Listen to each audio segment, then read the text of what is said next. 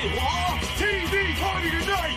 Oh, we got nothing better to do than watch TV and have a couple of brews. Don't want to talk about anything else. We don't want to know. We're dedicated to our favorite shows!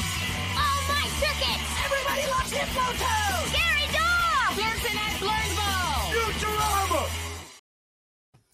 Good evening. You are listening to a Rattlegion Broadcasting premier podcast TV party tonight. I'm your host, the mandated reporter, and frankly, I'm mortified, Mr. Mark Radulich. And tonight, our favorite shows are Game Changer Wrestling, The Collective 2022, the best of the collective, the best of the rest, you might even say.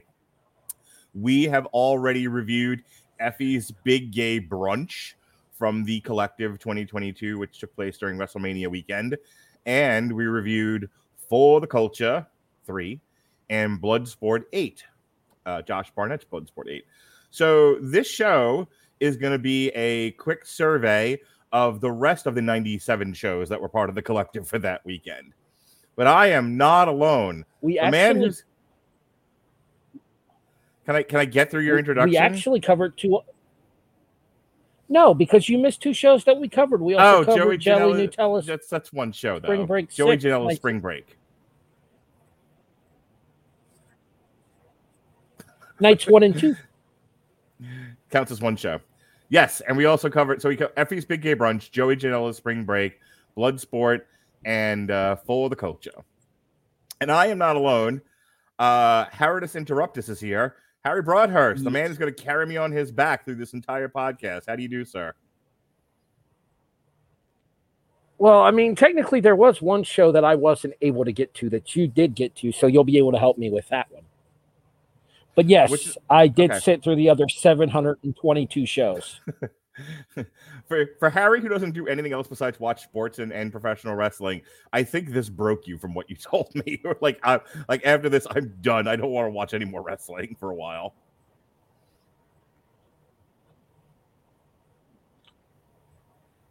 A little bit later in the broadcast. Okay. So we talked about how we were going to do this. And we didn't have our pre-show meeting about it, so I think we're just going to call on the ring, brother. I'll tell you what I watched. I watched Planet Death because, death matches. I watched, of course, what do you call it? BLP, Borderline Lampshade Professional Wrestling. Black Label Pro. Sure, Black Label Pro, Norm is what they called it. And then I watched, because Based you were like, you gotta watch Cemetery Gates. And I was like, the Pantera song? And they're like, no, stupid. The wrestling event. Because it's like the best match of all of them. So there's a whole bunch more that I did not get to, which is the one you didn't get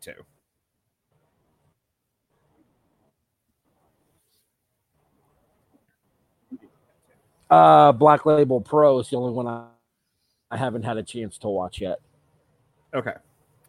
So the shows are as follows. I have our watch list here.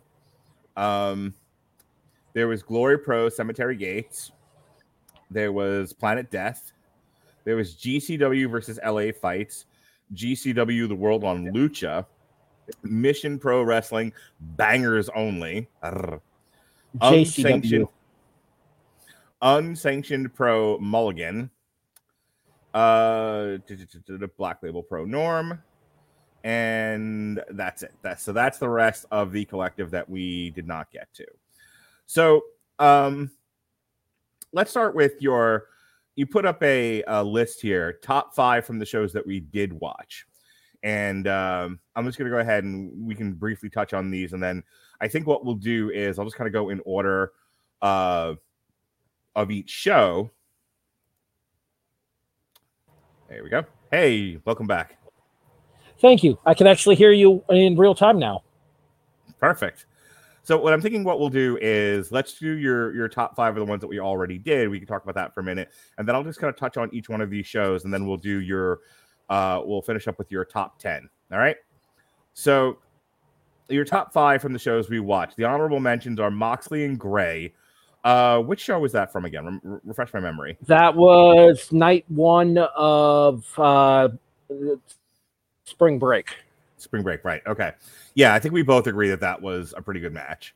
Depp and Busick, which I think was also from Joey Janela Spring Break, yes? Night 2. Right. All right. Then there was from Bloodsport, there was the Gotch match, which was really, really good. And then STP versus the Hitmakers. That was from Culture, we were correct. Yeah. The Bloodsport and Gotch match that we watched, we were both pleasantly surprised at how well Morrison was able to adapt himself towards the Bloodsport style. Yes. Although we both agreed that having a familiar opponent in Simon Gotch definitely helped his circumstances there. Yeah, we touched on both of them, having known the WWE style, and they were comfortable working together, and it really came out in the match. All right, so number 5, and to me, this is the number. This might have been number 1, but it's your number 5. It's the grab 'em by the pussy match. Allie Katch versus Mickie James from Joey Janela's Spring Break, night 1. Yeah, you and I had a really good time with this. The two girls. I think we talked about it at the time. Allie Katch, depending on who she's either a little awkward, a little on the klutzy side, but if she's in there with somebody who can work, she picks up her game. She definitely rises to the level or lowers to the level of whoever she's in the ring with. And Mickie James, consummate pro, just an outstanding female athlete. And these two gals knew the assignment on this one. They put on a very entertaining match, from what I remember. Yeah, I gave it 3.5 stars. And the reason I gave it 3.5 stars is honestly, the in-ring work is probably about 2.5 stars. However, it's the story for this match that gave it that added extra je ne sais quoi to me.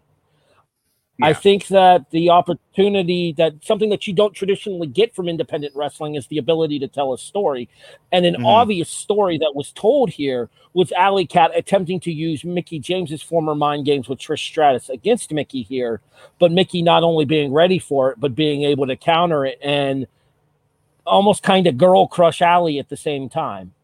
Yeah, I remember we discussed this, but me laughing hard at Mickie James kissing Allie Katch, and Allie Katch like seeing stars and taking a bump off the the French kiss, and then Mickie James getting a pin out of it, which was goddamn hilarious.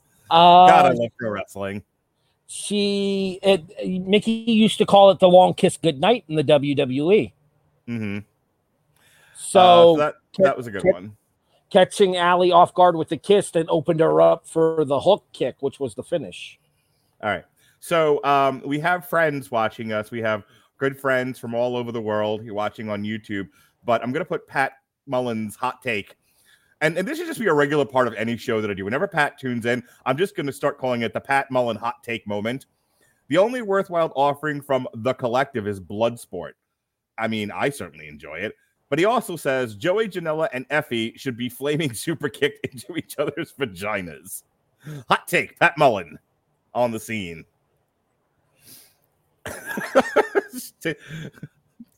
What? He's funny. Yes, perfect. Thank you, Harry. Moving on. Stick to trivia, kid. Oh, you know what? Show up the trivia, and you can tell him yourself to stick to trivia there, hot shot. All right, moving on. JR Kratos versus Timothy Thatcher, Bloodsport. Yeah, this was all kinds of kick-ass. Yeah, this was one of those gigantic size mismatches at Bloodsport. But the thing about it is somebody like Timothy Thatcher, with the style of performance that he does, that kind of smash mouth, grind him out, that British catch can style that Thatcher is famous for too. Like, you could definitely see the Dave Finlay, the William Regal, and if you remember the fight pit match that he had against Riddle in NXT, it kind of came off very similar to that to me, having him inside of that Bloodsport formula. I personally am not a huge fan of Bloodsport. We talked about that when we reviewed the show. I think a lot of it came off very hokey. However, Timothy Thatcher and JR Kratos felt like they were trying to beat the shit out of each other, because Newsflash, they were trying to beat the shit out of each other. Yeah, we said it at the time, and it bears quickly repeating. Those who get the Bloodsport format and use it appropriately make it look like a true shoot. Like it comes off really, really good. And if you're big and here's the thing, and this is what you and I talked about that night.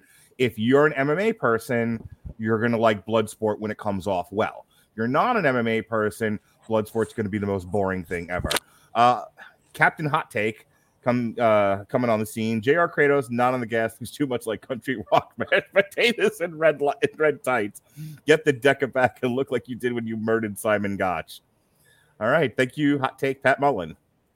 He'll be with us all night, ladies and gentlemen, with his his insights. All right. Speaking of which, Blake Christian versus AR Fox. Yeah, I don't know if I agreed with you on this one. I don't. Maybe I did. Maybe I didn't. But I remember this one being a lot of flippity doos, and we all know how much I do not enjoy the big flippity doo matches with the guys that weigh 90 pounds soaking wet. See, my thing about this was, and the reason I enjoyed this match as much as I did, is because this is another one of those matches that told a story for me. And that was the enthusiastic youngster in Blake Christian trying to prove that he could hang step for step, toe to toe with a guy that's been doing the kind of style that Blake Christian does for a decade now in AR Fox. Yeah. AR Fox has been there. He's done that. He's seen pretty much every Tom, Dick, and Harry to come up on the indie scene that tries to work a style similar to AR Fox. And in my opinion, this was Blake Christian fresh off of his WWE release just a couple of weeks prior, I believe. Mm-hmm. He was Trey Baxter in NXT. He was fresh off of his WWE release here. This was Blake Christian sending a message to the independent wrestling world that Blake Christian is back. All right, so I mostly agree with your top five here. They're just in a different order for me because, like I said, Alec Hatch, Mickey James, I think, gets higher to 1 than 5.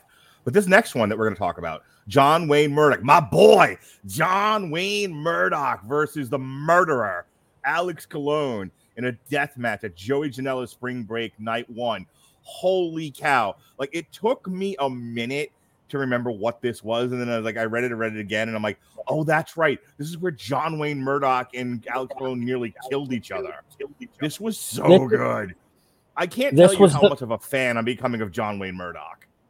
This was the main event of Night 1 of Spring Break for and they tore it up, dude. Like, I know, like, you're not the world's biggest fan of death matches, but and with GCW sometimes, and we'll talk about this with Planet Death, they just run the concept into the ground, and there's not enough differentiation and all the things that we've talked about with the downside of death matches before. But I have to say, because Joey Janela's Spring Break kind of ran the gamut of what kinds of matches you can get in independent pro wrestling, when they finally got to just an all-out bloody, guts death match, dude. First of all, John Wayne Murdoch is the goddamn king right now. I'm like, is there a better death match guy going than John Wayne Murdoch? The answer is no. He's awesome. If there is, I'd be hard pressed to find him. The only person that I could see potentially giving him any kind of a run for that title right now is somebody we'll talk about a little bit later on when we get to our best of the rest of the top 10, and that would be the Ratty Daddy Cole Radrick.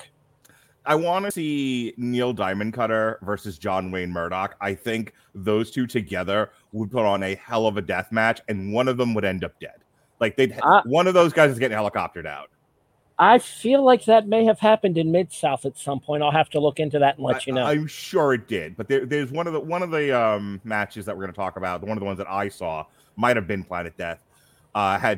First of all, that is a fantastic name. That is my new favorite wrestling name. Neil Diamond Cutter. Yeah, that is fantastic. Honey Badger don't care. Honey Badger don't care. Anyway, yeah, John Wayne Murdoch is the shit. And I can't. All right, so Pat and I don't know if Pat's drinking, stinking, never thinking tonight, but he is just rolling with comments here. We'll take a pause for the cause. By been there, do you mean VFW halls and high school gyms? Because one guy went to WWE and one didn't. And finally, I wish death matches lived up to the name because of all these schmucks deserve it. Yeah, Pat's not a fan of the death match. That's my thing. I will take this opportunity to let Mr. Mullen know that AR Fox was a television contracted wrestler at one point. Perfect. Moving on. He worked for Lucha Underground.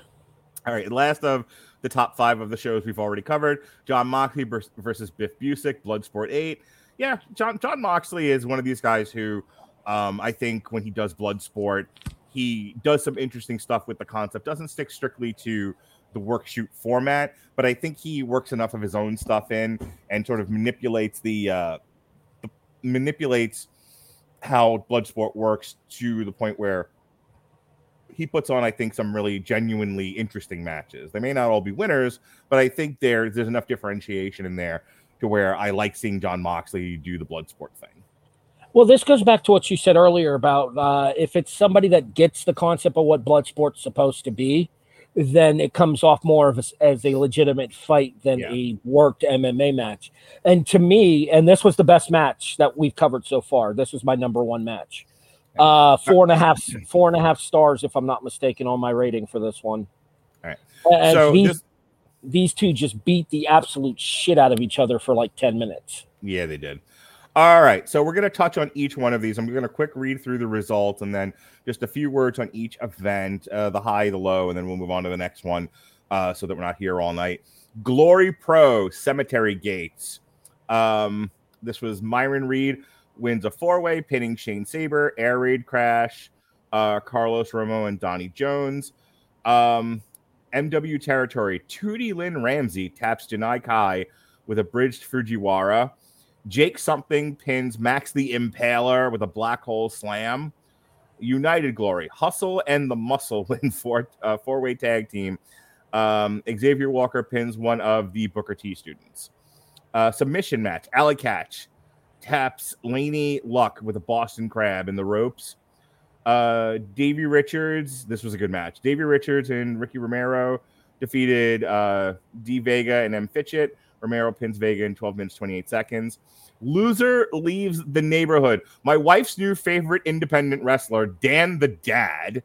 I suspected that he might become a favorite of a couple of people. We watched, like I said, we watched a bunch of these back to back on Sunday. And when Dan the Dad came out, we were cracking up laughing and like instantly became a fan.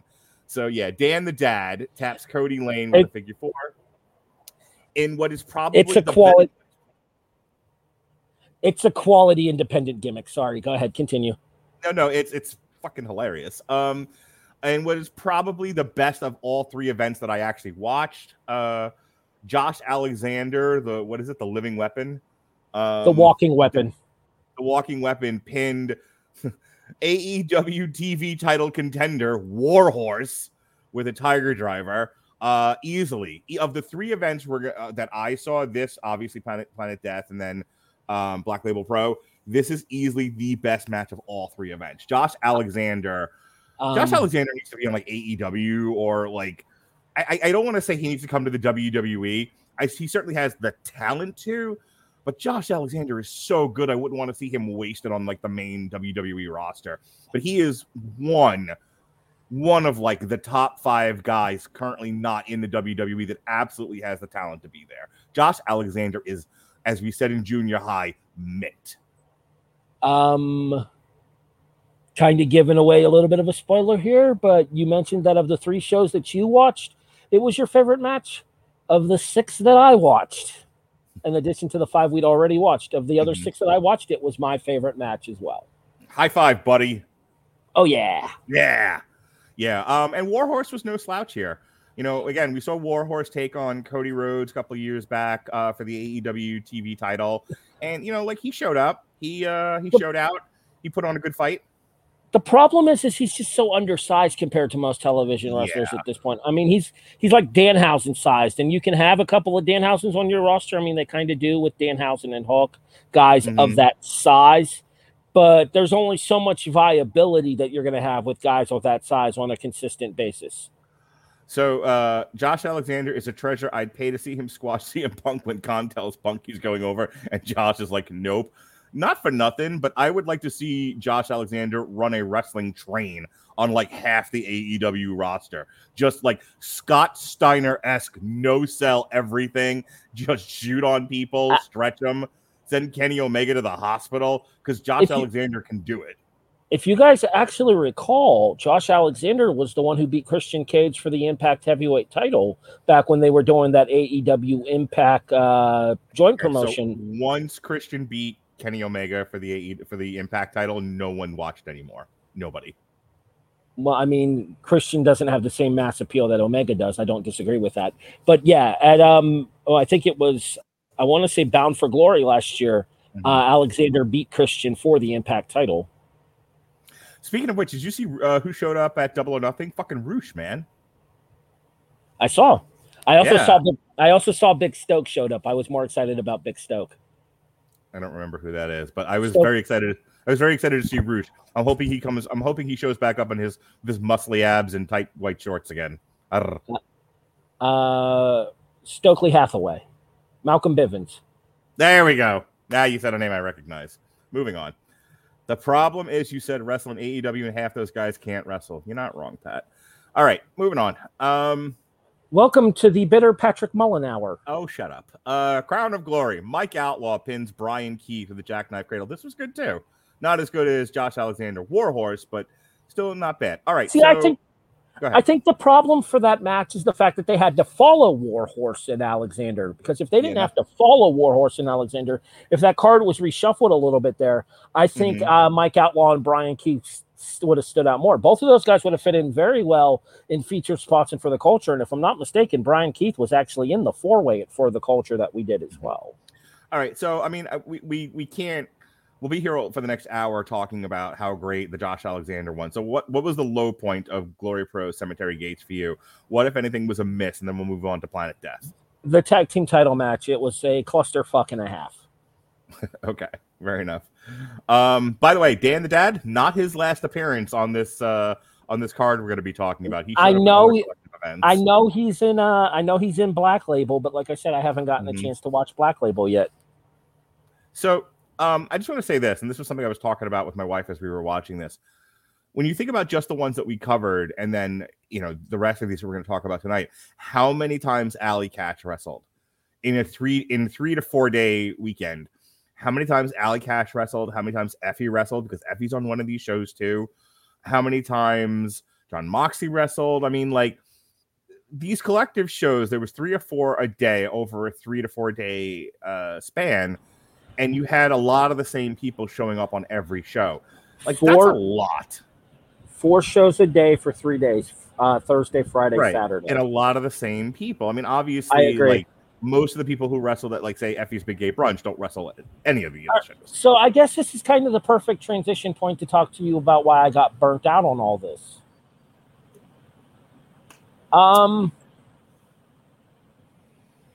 So in previous years, when they've done the collective, they've done multiple promotions over the course of multiple days, but in multiple buildings around the city. Yeah, not the same warehouse.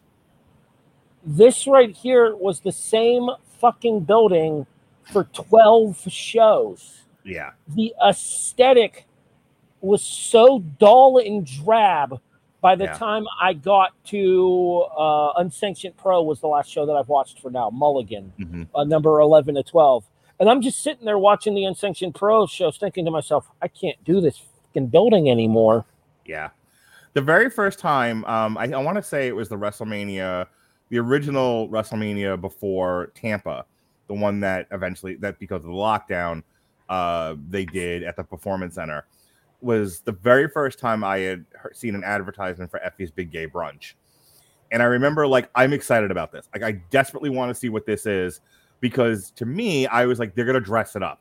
They're going, it's going to look like Gay Wonderland. It's going to be amazing.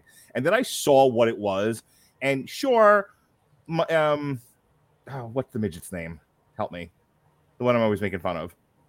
Jurassic, the kid that's in Jurassic. Marco Stunt. Thank you, Marco Stunt. Sure, it had Marco Stunt being beaten to death with a dildo. And who doesn't love that? My problem was there was so much they could have done to dress the event up. I remember when I worked for XPW, actually, and I remember we were trying to sell the television show to a TV station, and the TV station's like, why don't we put tablecloths on the tables that we put people through? And we're like, no. But their point was well taken in that sometimes you gotta dress up the scenery a little bit. You gotta do something with it. And so to your point, even just watching 3 of these in a row, it's the same ring, the same, they don't even put up a different banner. They don't do anything with it. Like everything had a different name here, but if it didn't have a theme like Effie's Big Gay Brunch or For the Culture or Bloodsport, I couldn't tell a lot of these shows apart. And then they're doing them in the same place, so it all looks the same, to the point where why did we even have multiple shows like this? Like a couple of them could have done it, and we would have been done with this. They did the original Collective back in 2017, 2018, somewhere along that lines. Mm-hmm. And in the original Collective, there was an IWTV Collective and there was a GCW Collective.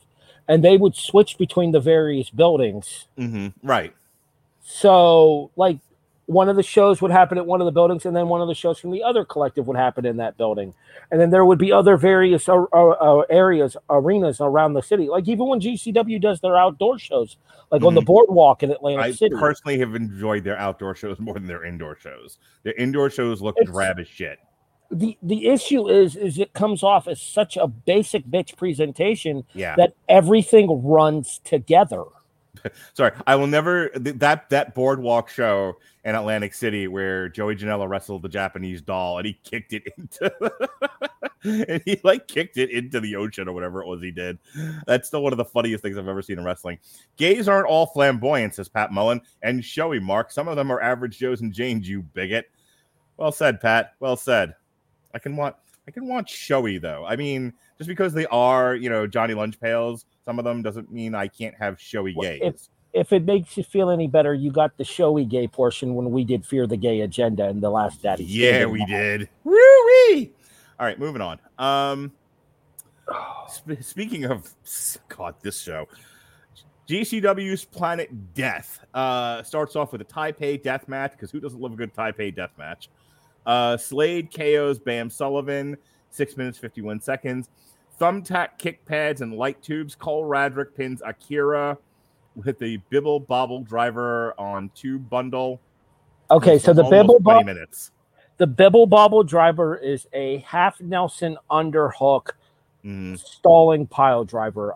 The only other person I've ever seen do the move was Player Uno, and that's what he called it. Sawyer Rack pins Brandon Kirk with a chokeslam on a two board. Shane Mercer, what a body on this guy, took on my new favorite wrestling name, Neil Diamond Cutter, with a moonsault and battery off ladder. Hoodfoot, yeah, buddy. Hoodfoot, my man, took on Madman Pondo, who's 100, by the way. Jesus, Mary. And moved like it. I could, between him and Necro Butcher, there comes a point where you need to just stop doing death matches, fellas. Did a back suplex, especially God, who thought it was a good idea to put Madman Pondo against fucking Hoodfoot?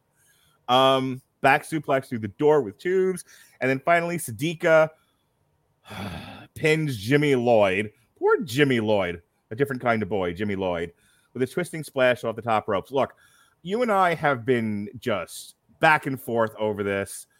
I don't want to spend too long on it, but this main event was god awful, and part of it was because it was intergender for me.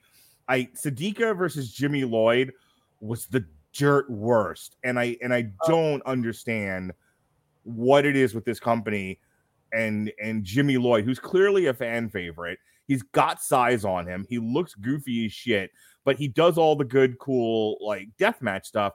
And this man can't win a match to save his life. And oh, by the way, he also put over a girl here. And I'm like, why? What the hell?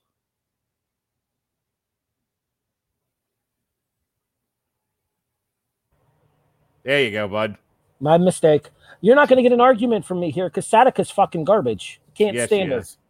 Cannot stand her. She's awful. If she had been a competent wrestler, I might have could have bought it.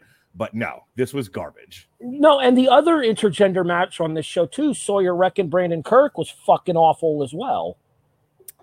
Yeah. Pat says meth. I'm not going to put these up, but Pat says meth is a hell of a drug and Jimmy Lloyd stinks. Look, Jimmy Lloyd is good at what he does, and Jimmy Lloyd's an interesting looking fella. I just don't know why they use and abuse him the way they do. Patrick is just mad that Jimmy's a different kind of boy. He is a different kind of boy, Jimmy Lloyd. So that was the low point for me. Hoodfoot Madman Pondo was just fun. It was fun to watch Hoodfoot beat the shit out of this old man.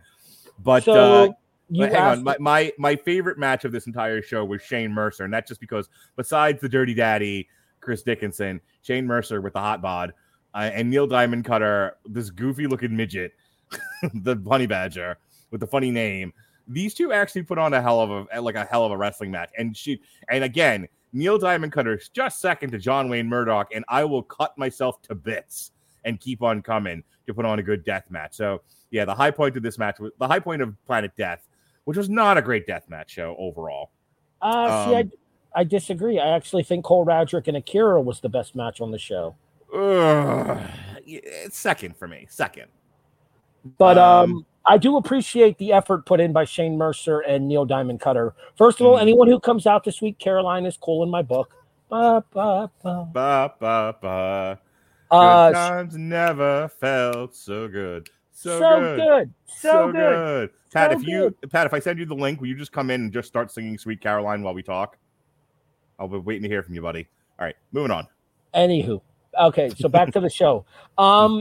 I'm guessing the Mo Atlas Pondo thing was because Pondo was one of Hoodfoot's idols when he was watching deathmatch wrestling. Because we all have those matches that we want to face the people that we grew up watching. Yeah. Look, and I get that if that's what was guiding the decision making here with Hoodfoot and Madman Pondo. That would be my best guess. It was fun to watch the two of them mix it up, but Madman Pondo moves in in slow motion. Yeah, backwards. Like now I kind of want to see like Terry Funk, Necro Butcher, and Madman Pondo in a triple threat. It'll be like the two old guys from Family Guy having a fight. You know, the old Nazi and Herbert. Oh, Jesus. By the way, Pat says, Sweet Caroline. No. Oh, Pat. It's never fun when you want them to be, and always fun when you don't want them to be. Mark, I did not see that reference coming. Sure you didn't. All right, moving on. JCW versus LA Fights. I did not watch this one. This was Team JCW defeating Team LA Fights when Yoya pins Bad Dude Tito with a brainbuster. Cole Radrick, again, people doing multiple shots through the collective over the weekend, pins Kevin Blackwood. Jack Cartwheel. This is another one that I became a favorite of over the weekend, as many times as he showed up. Jack Cartwheel pinned Alec Pride. Big Vin pins Juicy Finau. Nick Wayne pinned Marcus Mathers. Billy Starks pins Sandra Moon. B-Boy pins Grim Reaper. And Dark Sheik. Woo! We got a Dark Sheik sighting. Woo! Didn't Dark Sheik go by a different name the last time we saw her? No. The last time we saw her was when she took on Trish Adora in the match with the marijuana that I had issues with. Right. But wasn't she on one of these shows recently where she was under a different gimmick? I don't believe so. Am I confusing Dark Sheik with the one that's like whose name is really long and silly, like I am a bowl of fruit on top of a head of an Indian or some crazy thing? Are you referring to Edith Surreal? Maybe. What is Edith Surreal's longer name? Still Life with Apricots and Pears. That's the one. Okay. I keep thinking Dark Sheik and Still Life with Apricots on Your Face is the same person. No, Still Life is now Edith Surreal. Gotcha. Moving on. That's why I'm here, folks. People just tuning in to watch this because they enjoy our banter with no idea about wrestling. Like, did they just say words? I didn't understand any of that. Just check out Edith Surreal, and you won't be sorry. Also, Dark Sheik. Anyway, so yeah, we have a Dark Sheik sighting here. She pins Charles Mason. Dude, seriously, when was the last time Dark Sheik lost a match against a dude? Does she ever? I sure as hell haven't happened anytime recently. Does she just walk in and be like, I'm Dark Sheik, I pin everybody? They're like, all right, here, put Dark Sheik over Goldberg, it's fine. Put Dark Sheik over Roman Reigns. Like, now I want to see her in the WWE just be like, no, I never lose. I'm Kurt Angle. Freaking Dark Sheik. Dark Sheik is like this big. She's this big. So you didn't get a chance to watch this show. I did. No. Yeah, so high points and low points. Go. The main event was actually very good. The story that was told. Dark Sheik representing LA Fights, Charles Mason representing JCW. But even the people in JCW don't like Charles Mason because he's a piece of shit. Okay. It's almost like a mafiosa gimmick for Mason. Very similar to, I would say, almost like a Tony Scarface. We saw Charles Mason when we did House of Glory, actually, if you recall. Okay. He wrestled Loki. Oh, okay. I vaguely remember that now. So Mason's kind of pushes everybody the wrong way kind of character, and it even worked towards that extent on his own teammates as well, because by the end of the show, the one thing that JCW and LA Fights agreed on was they were going to beat the hell out of Charles Mason. And then the show went off the air as JCW and LA Fights brawled again because the show ended in a 4-4 tie. Because, of course, it did. 50-50 bookings, not just for the WWE. Next one, GCW, the World on Lucha. Johnny Caballero pins Jack Cartwheel. Hey, another Jack Cartwheel sighting. Tony Deppen, my man, Tony Deppen. He wears shorts. Pins Psychosis. Psychosis is 100. Why was Psychosis at this match? Why? Because this was it for Psychosis. This was his retirement match. This was the an opportunity to say goodbye to his American fans. Oh, Jesus Christ. Shane Mercer. Wins a 6-way scramble. Was there a scramble on every single one of these shows? It sure freaking felt like it. Good God, have I never seen another scramble again? Shane Mercer defeated Drago I watched 11 shows. Good for you. Chris Carter. All right, Pagano pinned Sadika. We had another Sadika sighting. Yikes. And this one sucked just as bad as the Jimmy Lloyd match did. GCW does some good fun stuff, and then there's Sadika. Abismo Negro, Junior, Flamita, and Gringo Loco defeated ASF, Laredo Kid, and Ray Horace. AR Fox, another Ninja Mac sighting, defeated Ninja Mac. And then Dr. Wagner Jr. pinned Psycho Clown. How do you not give this one to Psycho Clown? Because they did it to set up a run back where they were going to do mask versus hair. Okay, fair enough. All right, high points and low points of Lucha on World. The World on Lucha was kind of a disappointing show to me, but in fairness, I'm not a big Lucha Libre guy.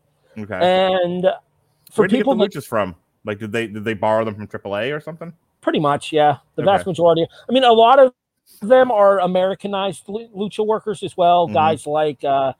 Guys like Shane Mercer, guys like, hold on, let me pull up the list again here. Like Jack Cartwheel, like Tony Deppen, that work a very similar Lucha style. Deppen. And if I'm not mistaken, Deppen was actually a trainee in Chikara, which makes perfect sense thinking about the Lucha Libre influence that Chikara had.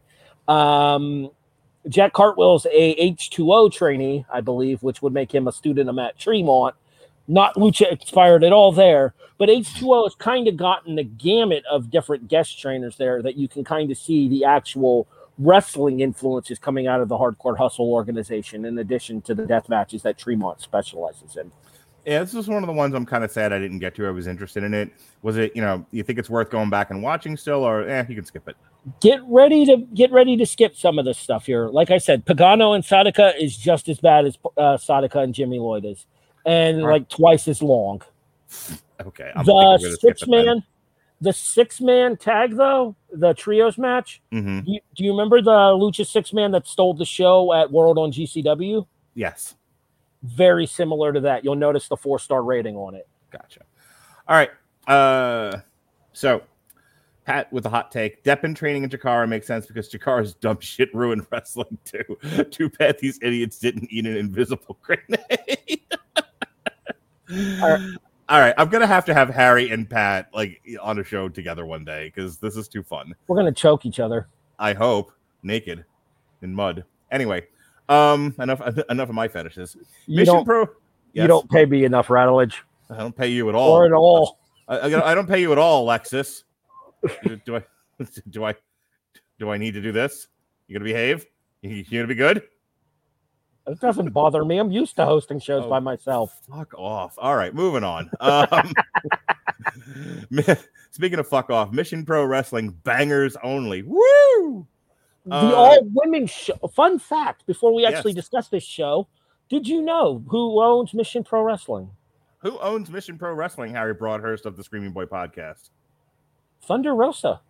Does she really? Yes. Thunder Rosa was in a halfway decent match last night against what's her nuts on Double or Serena Nothing. Deeb, and the match Serena was Deeb. not that great. No, I thought Britt Baker and Ruby Soho was better than Serena and Thunder Rosa. Harry's not talking about cartoons like an asshole. Don't pick on him. Oh, look at that. Pat's sticking up for you. I can talk cartoons though. You get me started on Scooby Doo, we'll be here a while. Great. I'll put you and Alexis on the same show together. It'll be fantastic. All right, moving on. So yeah, this is one I actually want to. Okay, Pat says Thunder Rosa versus Serena Deeb was the best match on that awful pay-per-view. Not even close. Not even close. And I like Serena Deeb, and I was trying to explain to my wife last night that Serena Deeb is probably the best women's worker in modern pro wrestling right now. But even that match was a little clunky. The best match. I don't know how much of that is Thunder Rosa and how much of that was they just both had an off night. I think a lot of that had to do with the fact that they just have negative chemistry together. It comes across. Maybe. It came across in their promo segments too. Yeah, because like Thunder Rosa stuff with Britt Baker was just fine. The Thunder Rosa and Serena Deeb promo segments that were on Dynamite leading up to Double or Nothing were just flaming death. Yeah. All right. Well, we're not here to discuss that. We are, and I'm gonna have to. This one I might go back and watch and make my daughter watch it. Bangers only. Janai Kai pinned Shazza McKenzie. Allie Katch making her 87th fucking appearance at the Collective. Defeated JP Harlow. JP Harlow is a dude, by the way. Terrific. Jody Threat pinned La Rosa Negra. Maddie Rakowski defeated and Ray Chanel defeated Genocide. Kylan King. Lindsay Snow pins Masha Slamovich, which is an awesome name, by the way. Still one of my favorite female names in wrestling, Masha Slamovich. Renegade Twins and Jasmine Allure defeated AK, M. Bell, and L. Luck. Thunder Rosa making her appearance at the Collective defeated Trish Adora. And then for the Mission Pro Heavyweight title, Holodead pins Lufisto with a spine buster through a door. All right, high points and low points for this one. Go. All right, couple explanations as far as who some of these people are. So I mentioned the fact that the promotion is owned by Thunder Rosa. So you'll notice a lot. You'll notice a lot of AEW Dark talent appearing on the show. Maddie Renkowski, Kylan King, the Renegade Twins. These are people that you would have seen on AEW Dark and AEW Elevation before. AK would be Allison K. M. Bell would be Marty Bell. They are collectively known as the Hex. They are the NWA Women's Tag Team Champions. Gotcha. All right. Just wanted to explain who they were for our audience that actually cares about such things that probably no one. Thunder Rosa and Trish Adora was actually very good. And then the main event with the no DQ stipulation that got added to it stood out the most of anything on this show. But I think this is another one of those shows that suffered from the fact that everything was just so kind of whitewashed inside of that setting that none of the matches actually had an opportunity to stand out, except for the main event, since it was contested under no disqualification standings. The main event was the only match to crack my top 10, and it only briefly stayed there before losing its spot. You know, I'm wondering if the Collective, if they just stick to themes, so like Bangers Only, Effie's Big Gay Brunch, Bloodsport for the Culture, Lucha, and Planet Death, and then you do Spring Break, and then that's it. Like, did we really need Black Label Pro? Do we really need Mulligan? Like some of these, it just feels like overkill. So I'm wondering, like, next year when they do WrestleMania in Los Angeles, like maybe do less collective shows, but only stick to the theme ones. What do you think? I don't disagree with that. I also think running up against WWE shows as well is going to hurt your audience potential. Like this show right here, Bangers Only, if I'm not mistaken, went on during SmackDown and the Hall of Fame ceremony. So I think that the audience that may have had the extended audiences for the shows that didn't air against WWE Super shows, this one right here ran against SmackDown as well as Ring of Honor's All-Star Extravaganza, I think it was. Yeah, something like that. So that's the other thing I wanted to talk about real quick. So when I was in New York a couple of years ago for WrestleMania, I think after NXT went off the air, that's when Joey Janela's Spring Break started. And I think, some of the stuff, it's unavoidable, especially when the WWE runs as many shows as it does WrestleMania weekend. you're gonna have to just run stuff against them or just not do them at all. But I think GCW does better when it provides that late night show like Joey Janela's Spring Break. Because I remember a lot of people left Madison Square Garden for that Ring of Honor New Japan show and went right to Joey Janela's Spring Break. Well, I was just about to mention that for the show that you did get around to watching, Black Label Pro. Mm-hmm. Black Label Pro actually started after night 1 of WrestleMania finished. Mm-hmm. So there was an opportunity for a bigger fan base, for an independent wrestling fan base, that if they're still up for more wrestling even after having finished WrestleMania, then the opportunity, especially if you have the pass for the Collective, the opportunity was right there to go finish out the Collective with Black Label Pro show. All right. Next one. We're almost done here. Unsanctioned Pro Mulligan. For the unsanctioned tag titles, Cincinnati's Most Wanted of A. Williams and Lord Crew defeated Yokai, which is Yoya and Jay Kai. Lexus Montez won a 3-way over Kevin Blackwood and somebody else. Ace Perry. Brian Keith was the third participant in that match. Won yet another fucking scramble, pinning Nate Webb. Oh, Nate Webb. This also included Whisper, Everett Cross, Billy Mike Swanson, and Sam Stackhouse. Go ahead. I think this might have been Nate Webb's only appearance at the Collective. Yeah, I haven't seen much of Nate Webb through the rest of this. What is Nate Spider Nate Webb? You ever watch his cooking show? Nate Webb's Dirtbag fucking Kitchen? Yes, it's fantastic. Nate Webb's cooking show is the bomb. IWTV, I believe it's called Dirtbag fucking Kitchen. It's really good. It's good stuff. Christian Robinson taps Billy Starks, and Akira wins Jeffrey John Gauntlet, last eliminating Jeffrey John. All right, high points and low points of Mulligan. Go. You did miss a couple of matches, actually. Oh, shit. Okay, you're right. Charlie Tiger pins Robert Martyr. The OWA heavyweight title of Trey Lamar pins Timmy Lou Retton. For the unsanctioned pro heavyweight title, Cole Radrick pinned Mike Bailey. For the unsanctioned pro hardcore title, Kevin Geese attacked Alex Colon. Oh, poor Alex Colon. And Casanova, and Jesus Christ, the second coming of Balls Mahoney, Casanova Valentine. Oh my God! How have I never put that together? Wow, that may be the most. I grow up. I want to be Casanova Valentine. By the way, have you seen the hot bitches that guy gets? Holy cow! Chick stick scars. I guess so. Like, it's just like, imagine me, but 100 pounds heavier, 6 feet tall, and on meth, and you've got Casanova Valentine, and the chicks he pulls, man. Can we remove Patrick's comment? No. Look, unless somebody puts up a comment about the length of a pig's orgasm, that's staying up. Or Pat puts up a funnier comment. Anyway. Casanova Valentine pinned Hoodfoot. That's racism. It is not.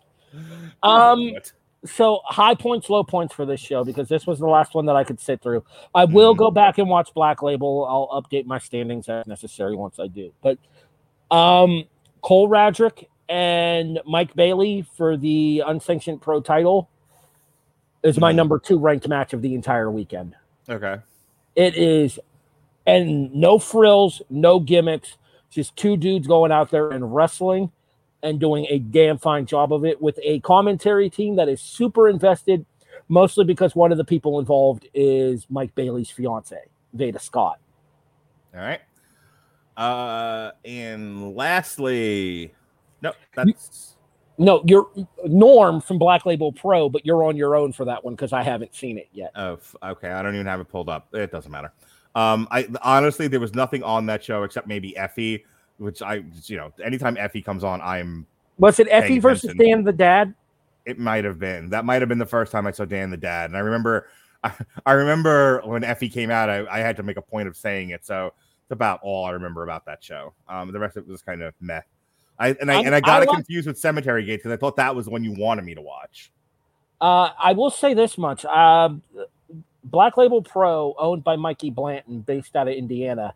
Actually, a very strong independent company, and a company that I would like to come back to at some point down the road on one of their shows for IWTV that gets covered as well. So I do think that Black Label Pro is a promotion that has an opportunity and has a feature and a focus on the overall world of independent wrestling, while doing similar to GCW in showcasing.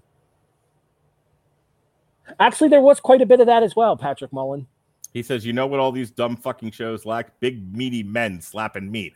Go watch For the Culture, okay? Big, meaty black men slapping much meat. So much meat. Shane Taylor and Top Dollar. Yeah. I highly, if you want big, meaty men slapping meat, oh boy, For the Culture's your jam. Back to what I was saying about Black Label. Similar to what we talked about with AIW and what you kind of see on a traditional GCW show as well, you get kind of that styles clash of all the different variations of independent wrestling when you have when you have the best part of this entire show is how many times Pat like you're trying to stifle laughter, but Pat has totally popped you and you can't focus. That's just a dick comment. It's funny, but it's a dick comment. Anyways, I'm with Pat. We need more Dirty Daddy Chris Dickinson versus fucking Shane Mercer. Can you imagine? No, I can't, because Mark Radulich would cease to exist if that match ever happened. Could you imagine like a tag team? Just hear me out on this. Hear me out. Paro and what's his dude's name? Thor? Odinson, yeah. Paro and Odinson versus Shane Mercer and Chris Dickinson. So much big meaty men slapping meat. It's gonna turn into the South Park meme with jizz everywhere. Certainly I will be. Good God, pal. All right, please continue. That's good shit. That's good shit, pal. First of all, if GCW ever puts together Paro and Odinson versus Shane Mercer and the Dirty Daddy Chris Dickinson, I will not be wearing pants. And I will be on a live stream completely pantsless watching that show. Let's just hope that Chris Dickinson gets through the trouble that he's currently going through, which took him don't remind me of that. Boo! Sorry. Facts be facts. Hey, real quick, because somebody was asking me about this today. Chris Bailey was asking me about Chris Bailey. The very same. Was asking me about the very thing. The Briscoes, they're persona non grata because of the gay comment, right? Like they can't work anywhere except for Ring of Honor, Impact. And not even there. Impact nowadays. Oh, they're in Impact now? Yeah, they're challenging for the. I think they just won the Impact tag titles. That's hilarious. Like nobody else will take them, but by golly, they can get a job at Impact, because at this point, you and I could get a job at Impact. I feel like if I put in pulled a couple of strings, Dr. Moore might be knocking on my door any day now. That's good. Me and you should be a tag team. I'd be taking I'd be going after freaking what's their play-by-play? I'd be going after Tom Phillips' job. I think you and I should be a tag team in Impact, what we call the Podcast Express. Is that anything like the Jurassic? Never mind. Oh God, Pat, what's the thing that you and Jet are? The Something Express from Boogie Nights. I can't remember what the name of it is. Speaking of Pat, Alex Hammerstone and Brian Cage versus Mercer and Dickinson versus Power and Odinson. Good night, everybody. I need to go to bed now quickly.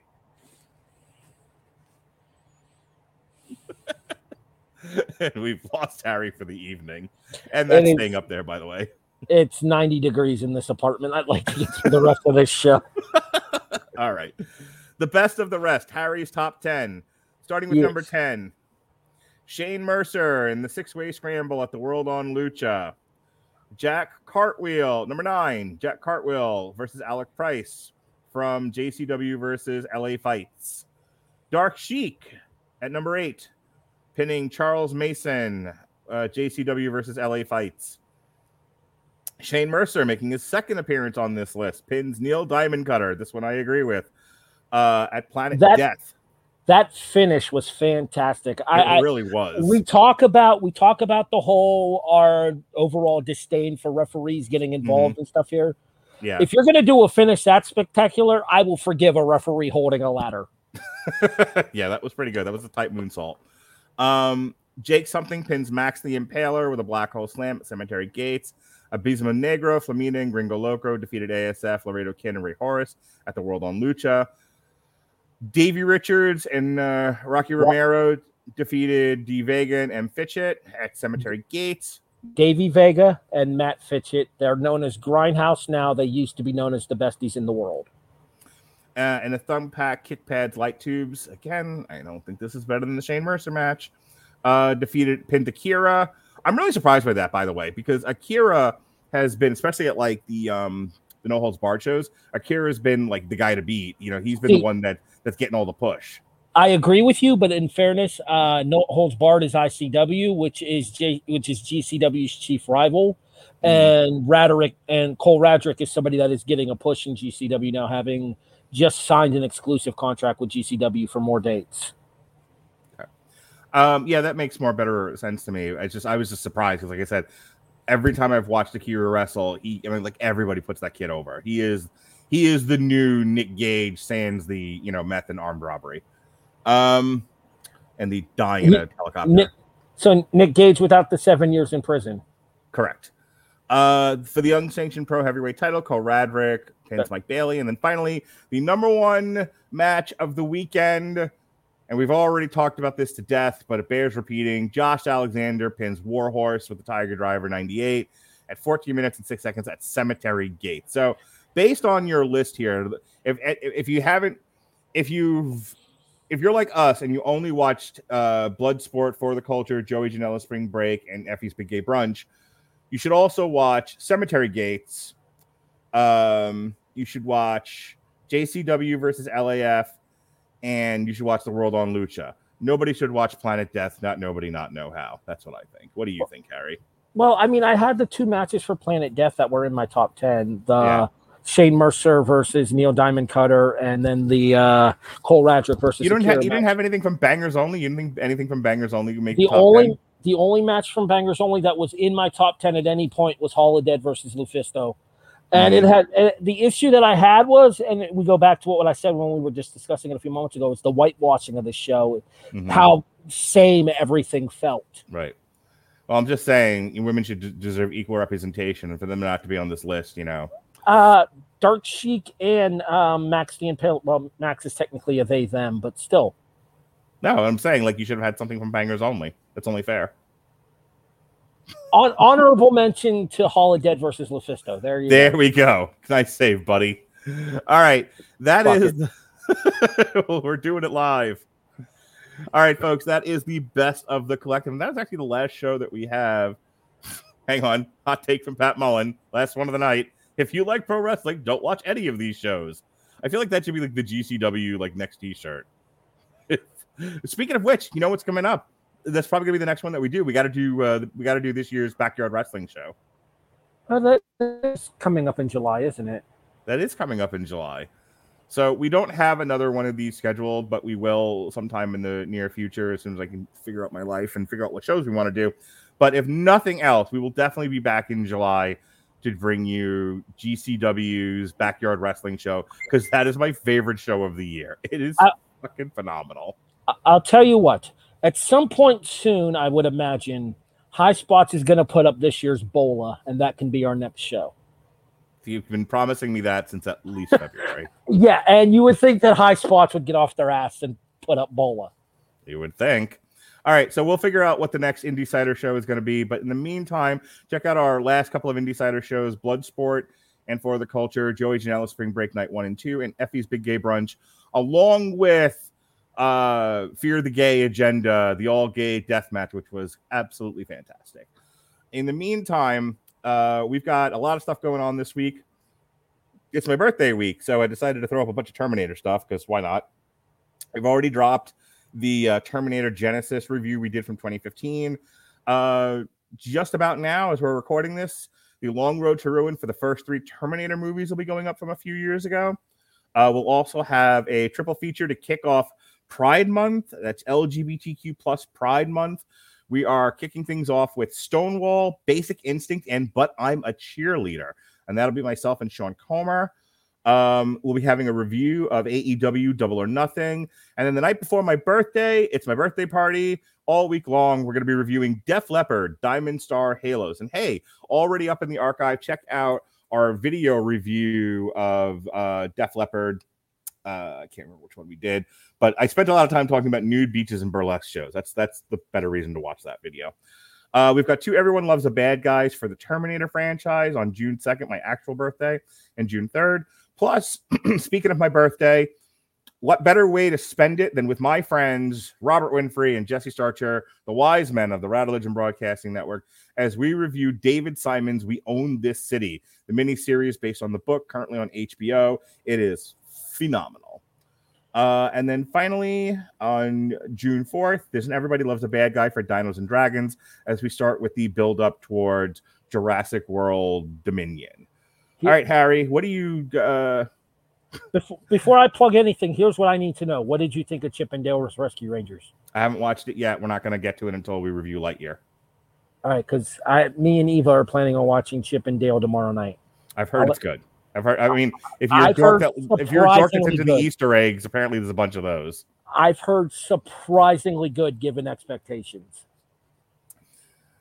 I don't know what song he's singing. Out of time, out of reach. Yeah, you can try to get a piece of me. I'm in love and deep. Yeah, give me time. I'm assuming Def Leppard. It's got, oh yeah, I get hysterical hysteria. Oh yeah, I get hysterical hysteria when you get that feeling and you start believing. You get that feeling when you start believing. Get the one of the most overrated bands. Oh fuck you! Def Leppard is the shit. No, the shit's there's an S on that. That's what I think of you and your opinion on Def Leppard. Speaking of which, speaking of jerking off virtually, taking my daughter to go see Def Leppard. Poor segue. Poor segue. You're welcome. I'm taking my daughter to go see Def Leppard, Motley Crue, Poison, and Joan Jett in like 2-3 weeks. You know the best part of Motley Crue? 6 a.m. Fuck off, dude. The best part of Motley Crue is girls, girls, girls, and everyone knows it. No, I mean, you know why? Strip clubs. I mean, the strippers do love that song. This is very true. Or so they say. Actually, the best Motley Crue is Dr. Feelgood. 6 a.m. was the band that Nikki Sixx came into after. I know what they are. They're not better than Motley Crue. That's crazy. I strongly disagree. Ugh, can't take you. All right, do your plugs. Broadhurst Watkins Sports Report. Me too, Pat. Me too. I can't wait till I have to explain to her, hey, that's a song about strippers.